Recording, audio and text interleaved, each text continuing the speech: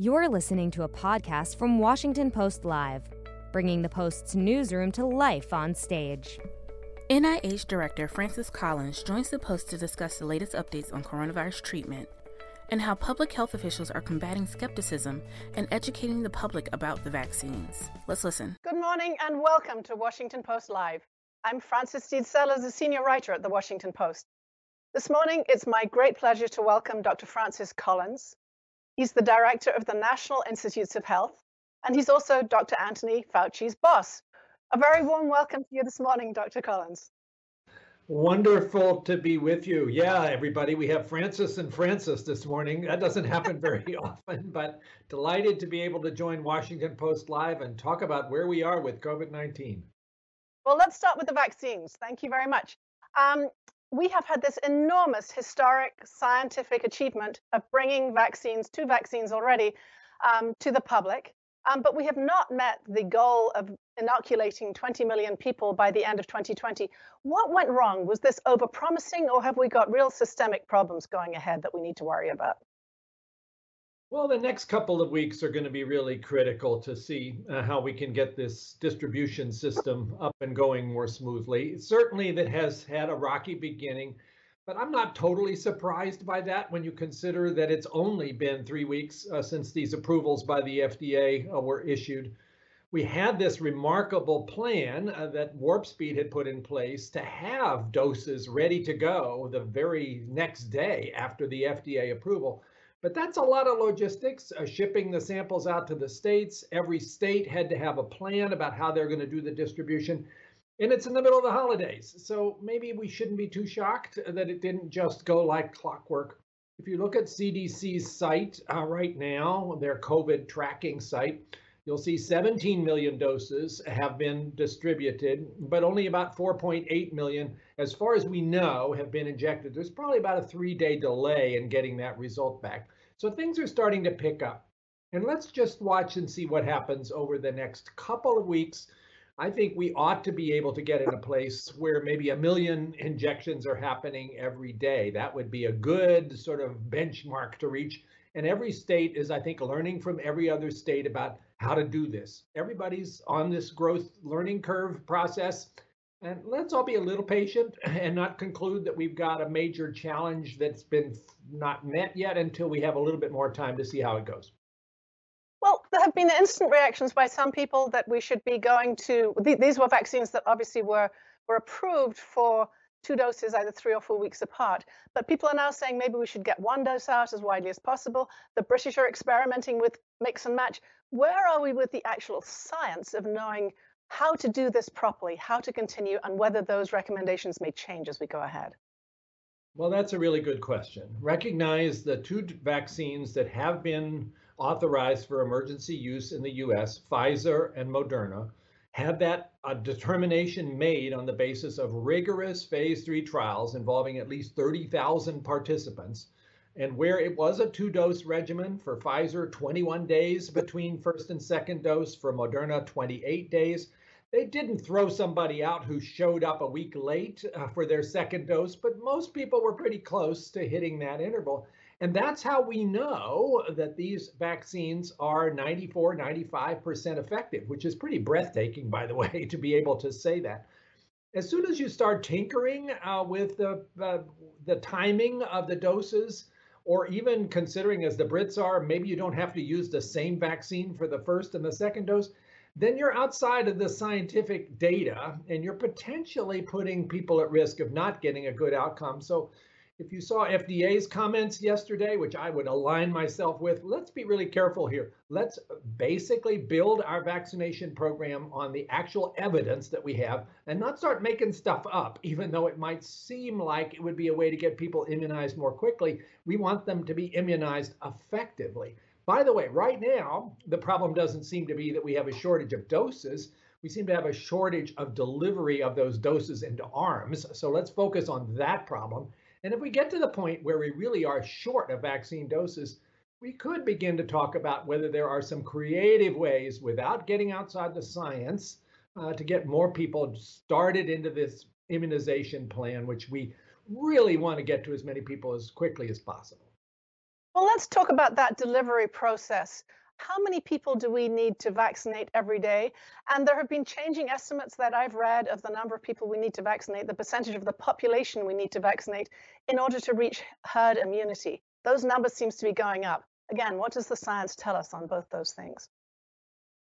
Well, let's be clear. Herd immunity requires the majority of a population to be immune. Is the majority 80%? Is it 85%? I don't know that we have a precise answer to that, but it's a big fraction to be sure. And that really is what we ought to try to achieve as soon as we can get there in this country. Because at that point, the virus starts to lose its grip on us and basically has a hard time propagating, and we could begin to imagine putting COVID-19 into the rearview mirror.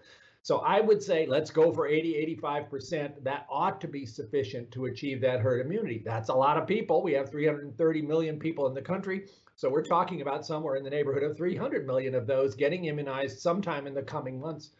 The doses that we have from Pfizer and Moderna should make it possible for something like 100 to 120 million people to have received at least their first dose by the end of March. And then beyond that into April, May, and June, as perhaps the opportunities for greater manufacturing capacity get better, we should be able to get to that point by the sort of June, July period. But everybody needs to recognize that's not tomorrow. That's not February. And meanwhile, we have a lot of hard work to do to try to prevent the really bad things that are happening here in January with this virus, which is running really quite wildly across the country and causing a great deal of misery. So this is not the time for people to relax and say, well, the vaccine's here. It's a time to double down on all those other things and get the vaccines distributed as fast as we can. So do you see the opening of mass vaccine clinics in coming months? I mean, how do we get this huge number of people through the actual process of getting a needle in their arms? Well, initially, as you know, the states all have a plan about how to distribute the vaccines that they're getting shipped. And those are, of course, first going to nursing homes and other residential facilities with very high-risk people and to healthcare providers. But then very quickly moving into other high-risk groups, such as the elderly, essential workers. Every state has a way of approaching this. But pretty soon, this is going to fall into the category where a lot of the immunizations are going to be done through pharmacies, because everybody has a pharmacy, or most people do, that they're familiar with and can get to. And that will be an efficient way, once we get into a broader immunization of the population, to be able to implement this. Those are many steps that are coming. They've been pretty carefully thought through by the Warp Speed planners. And I think once we get sort of past this initial effort of trying to get all these moving parts to work together, there's a pretty clear pathway to getting to where we need to be by the summer. Yes, but should the federal government be handing off to the states like this and expecting 50 different plans? Some states better organized than others, some with better funding than others, and all actually very much in need of funding for plans that they've been trying to put out since last October. What's the federal government's role here? Well, yes, this is a reflection of the nature of our country and the fact that it is sort of a federalism model. The initial sense was that states were in the best position to know how to actually get vaccines delivered to those at highest risk. Obviously, that has had some bumps. I will tell you there's now a pretty good opportunity for states to learn from each other best practices, and that might be missed if we were trying to do this completely in a top-down fashion. But yeah, you could argue one way or the other about what might have been a better method. Basically, the way our country works, the states have a critical role in public health, and we need them to be doing that. They are going to be getting more money in the very near future to help with vaccine distribution, since that was approved as part of the Congress's most recent decision about supplementary funding for COVID-19. That certainly includes money for testing and money for vaccine distribution in the states, which they very much are happy to see. But I want to really follow up on this question of real-time learning between the states, because I was speaking actually yesterday to some epidemiologists who are wondering whether there was really time for that to happen or any organized means of it happening. Do you have specific examples of states or local health departments learning from one another and passing on real-time information? There are weekly conference calls with the governors of all 50 states, and the focus has been very much in the last couple of weeks about distribution and which states have been able to achieve a much higher percentage of vaccine doses being distributed and injected into people's arms. And the variation there is pretty significant. And I think the governors that have done well are being asked a lot of questions by the governors that are having more trouble. Look at the data again in this CDC website. There's a map there, and you can sort of see who are, the people who should be getting the gold star and the people who are still struggling. Interestingly, what state do you think has had the highest percentage of success in administering vaccines to people in nursing homes? It's West Virginia. Okay, go West Virginia. They figured out how to do something, so everybody wants to know how they did that. That's a good opportunity, and I don't think that's a terribly long, drawn-out process of understanding exactly what systems West Virginia put in place to achieve this. It's a good map to look at, and if you're a governor looking at that map, you want your state to look good. Right. You referred a couple of minutes ago to the challenges this virus keeps throwing in our way, and of course, one of the recent ones is these mutations that we've seen both in South Africa and Britain, and now here, the British variant. We've heard about how that may lead to another surge, but tell us more about the science of these viruses. If there's more virus out there, if there's more transmission, could there be further mutations that actually lead to a form of this virus that is resistant to the PCR tests and to the vaccines? Well, this is an RNA virus, and we know that RNA viruses do change over time. When they're copying their instruction book, their RNA genome, they will make a misspelling in a place or two. Most of the time, those are deleterious, but occasionally that might be a change that gives that virus a bit of a selective advantage. And that's what we are seeing, it seems, in the UK and also in South Africa, where we have new spellings of the virus that seem to be able to outcompete the other viruses in the population and therefore emerge rather quickly and dominate what's happening, as you will now see in the UK, where this new variant has become from almost not known about in September to now dominating most of the cases. We have, by the way, now seen that same UK variant in the US in at least 5 states, and I would be surprised if that number doesn't grow pretty rapidly. People travel around, this should not be a surprise. That does seem to be a virus that has about a 70% higher ability to transmit from one person to the next. And you can see how, therefore, it has been very successful in dominating what's happening in the UK, and we should think about where that's going to take us in the US as well.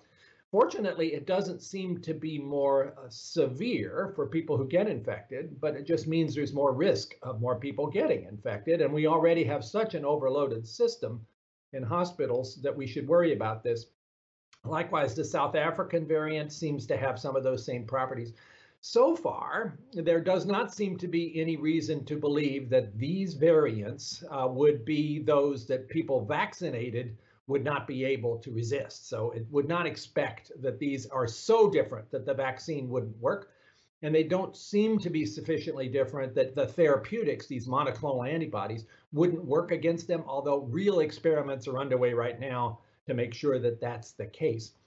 Is there a possibility downstream that a virus would emerge that is so different that the vaccine would no longer offer protection?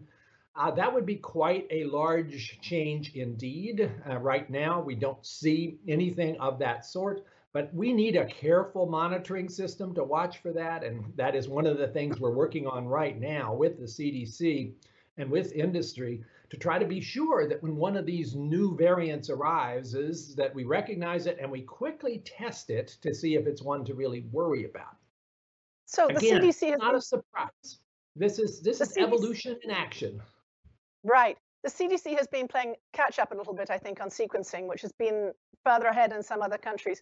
Where does that stand now? Are we going to be able to be sure that we aren't having mutations that are spreading without us being aware of them? CDC is now implementing a more systematic approach to regular sequencing of viruses that are being found in all the states to see if something is emerging. The United Kingdom has had a much more systematic approach to this. The US version now needs an upgrade. I think everybody recognizes that, and that's in the process of being put in place so that we have an early warning system if something starts to appear that should cause us concern, and we can quickly figure out just exactly how much of a significant development is that. So I'd like to ask you a little bit about trust in the vaccine. We've had this rollout among healthcare workers, and obviously there are some people clamoring for it, but there are a significant number, including some healthcare workers, who have been hesitant. What's the NIH's role in doing this, and what's your role as a public figure, as well as director of the NIH, in leading people towards trust in a vaccine which you have said has shown to be safe and efficacious? I'm really quite concerned about this. This has been an amazing experience over the last 12 months, going from just learning about this virus to having not one, but two vaccines that in very large scale, rigorous trials, probably more rigorous than anything we've done before for a vaccine, have been shown to be safe and effective. And yet there is still a good deal of resistance in various groups about whether they would want to roll up their sleeves. I rolled up my sleeve as fast as I had the opportunity to do so. I've looked at the data, and frankly, the data is out there. It is in public. The FDA, their review process, was remarkably transparent. Every bit of the data on these trials on these two vaccines was available for public scrutiny and then discussed in a day-long public meeting where all the points of view could be brought forward and public witnesses were invited to speak. So if people want to set aside all of the rumors they've heard, all of the social media things that are swirling around and say, okay, let's look at the facts here, I think they'd be incredibly reassured about these vaccines and how rigorously they have been tested. Could there be some long-term side effect that we haven't discovered yet? That's always possible with any new drug or any new vaccine. But based on everything we know now, that it would appear to be an extremely low likelihood. And when you consider that over 350,000 people have lost their lives to this disease, and that we are here in January of 2021, probably in the worst month yet, and it's not over, the balance between benefits and risks, looking at the data, is so strongly in favor of accepting the vaccine that it is troubling, particularly with healthcare workers, to see that there are people who go, nah, I don't think so, not for me. We somehow have to elevate the conversation about what the actual facts of the matter are, as opposed to somebody's opinion or some social media rumor that has gotten circulated. There's a lot of those. I just want to come back to one phrase, the possibility of some long-term side effect you mentioned in that answer. So is that a possibility you consider and are on the alert for and people should be aware of, or just something you're mentioning as an aside? Of course, we need to watch for any of those things. That happens whenever there is a new vaccine or a new drug. FDA has a system for capturing that information. Certainly with other vaccines, there have been rare instances over long terms where a side effect appears in 1 in a million people or something like that. We can't, in this instance, say that couldn't happen because we haven't had enough experience to say that. We are following the people who took part in the trials, and many of them were immunized back in August and September, and we're going to follow them for 2 years to see if there's anything that turns up, and so far, it has been remarkably good in terms of the absence of unexpected side effects. So looking at the balance, again, trying to be absolutely clear here that I can't tell you with 100% certainty that there's not some rare event that we haven't discovered yet. Right now, the balance is so strongly in favor of the benefits for these vaccines as compared to the risk. You're also a man of faith, and many churches have continued to meet in person. Others have gone online during this very difficult period. What do you see your role as there in persuading people or talking to people about the risks of congregating every week or more often than that to worship? Yeah, I have been reaching out as much as I can and accepting invitations from leaders in the church to talk about this. The church has a critical role to play right now in terms of reaching out in the midst of all this tragedy and economic distress to try to help people who are going through very tough times with grief and suffering and perhaps food insecurity and everything else. And many churches have really risen to that task.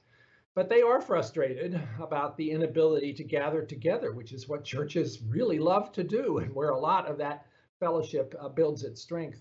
At the same time, at this present time, to gather indoors in a circumstance where the virus is in the community is just far too great a risk to be able to take on for people who really care about loving your neighbor.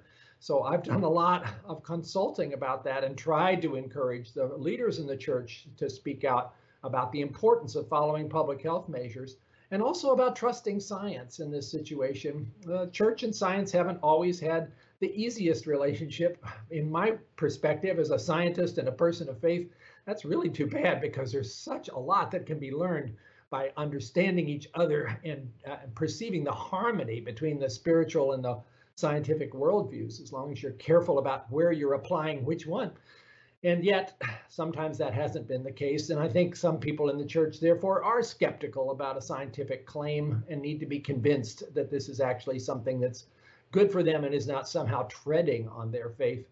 Here we are today. It's the Feast of the Epiphany. I know that an awful lot of people, particularly in the Greek Orthodox Church, see this as a moment where they really want to get together. And yet, at the same time, right now, if you care about your friends, your neighbors, your grandparents, all of those vulnerable people, I don't think you are called to get together. I think you're called to stay apart, try to protect each other, try to get through this, try to follow all of those expectations as people of faith to reach out in a way that saves lives and promotes healing.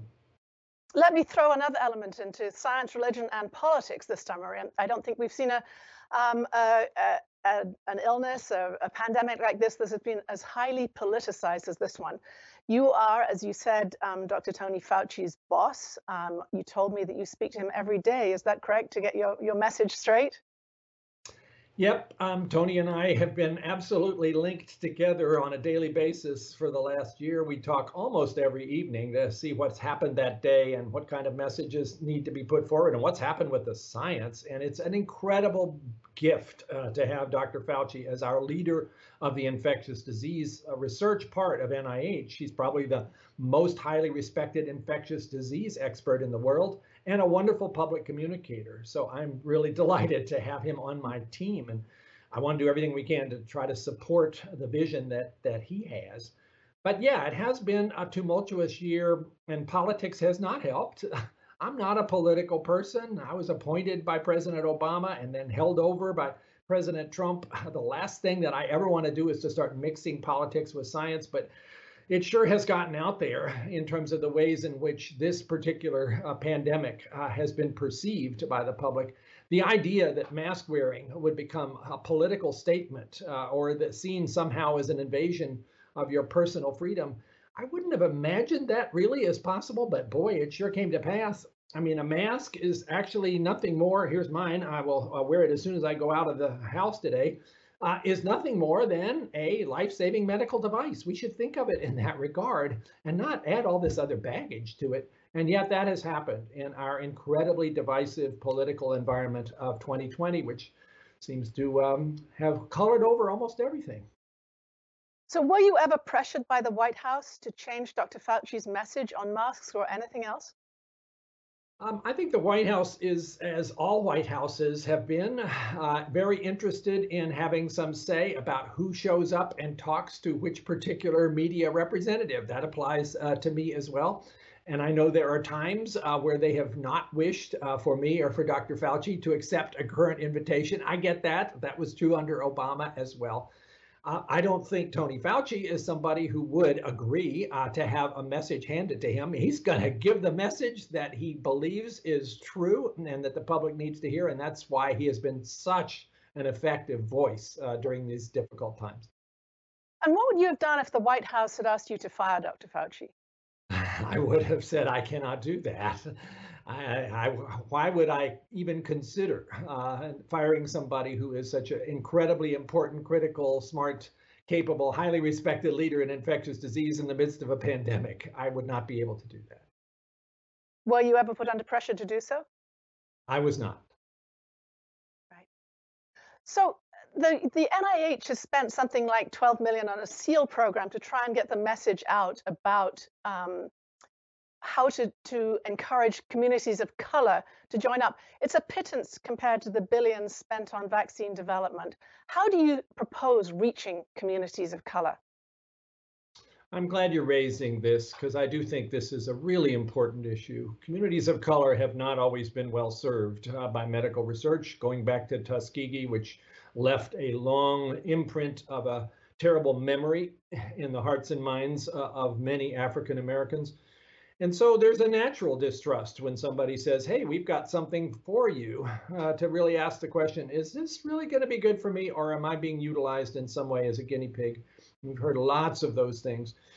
I worked really hard with the companies running the vaccine trials to try to make sure that those trials enrolled participants that were diverse. And if you look at that, how that played out with Pfizer, Moderna, with J&J that's just finished their enrollment, AstraZeneca, they've all done pretty well to actually get diversity into the trial. So you can look at them and say, yeah, there's a person like me in that trial. It's not just about a bunch of young white people. So we worked hard at that perspective. SEAL that you mentioned, which stands for Community Engagement Alliance, was an effort at NIH to try to take a lot of the community engagement efforts we've had in other research projects like hypertension or diabetes and see whether we could build on those to further enhance the empowerment of communities of color to have some charge of their own destiny here and to be able to provide them with resources to improve the chances of people taking part in research and also address the question of vaccine hesitancy. It's a modest amount of funding, but that's a small part of our overall efforts when it comes to research and health disparities, which is billions of dollars of the NIH budget.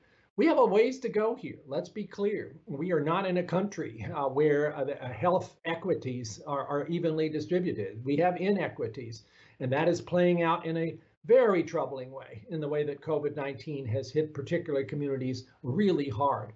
All the more reason why we want those communities to be able to embrace what could be a solution to this and not feel that it's something that might be something to distrust. A lot of work to do there. Frankly, what we most need is voices from those communities who are trusted to step in and speak out about the facts. A white guy like me from the government is probably not going to be the person to convince a reluctant individual to roll up their sleeve. But if their African American or Hispanic doctor speaks about it, or their elected congressional representative, or their pastor, that makes a difference. And we're trying to provide all of those voices with the materials they need to be effective. We're running out of time, which I'm very sorry about, but I do want to finish up with one question, and I'm afraid it has to be a briefish answer. But you led the Human Genome Project. Looking at your career and that enormous project, where do you see that taking us in the future? Wow, I could go on for a long time, but I know we only have a minute. This has been one of those transformative moments in human history. Reading our own instruction book, I think it will go down over the centuries as one of those moments like going to the moon or splitting the atom, but maybe even more significant because it's about ourselves and our medical circumstances. Genomics has already completely transformed the way we think about cancer. It's having a lot to do with the basic science in almost every way. Its full impact on clinical medicine probably still lies a bit ahead in terms of each of us having access to our own genome information and being able to practice better prevention, for instance, but that is coming. So yeah, watch this space over the next few decades. I think genomics will end up being right in the center of a lot of the advances that we make, both in terms of prevention of disease and treatment of illness. Dr. Francis Collins, thank you so much for joining me today. I left many questions unasked, so I hope we'll have you back on the show. But thank you so much for so many insightful comments today. Oh, thank you very much, and I'll be glad to come back anytime. Good. We'll try to do that. And audience, please be back with us at 11 a.m. when my colleague Michael Duffy will be interviewing former Commerce Secretary Penny Pritzker and also former Defense Secretary Chuck Hagel. That's at 11 a.m. So stay with us, and thank you very much for joining us today with Dr. Francis Collins of the NIH.